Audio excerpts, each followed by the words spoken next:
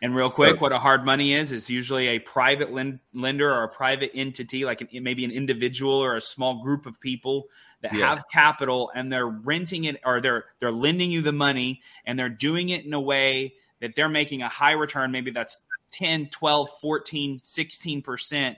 And they're lending on the deal, not on the individual, correct? Yeah. Yes, that is a hard money loan.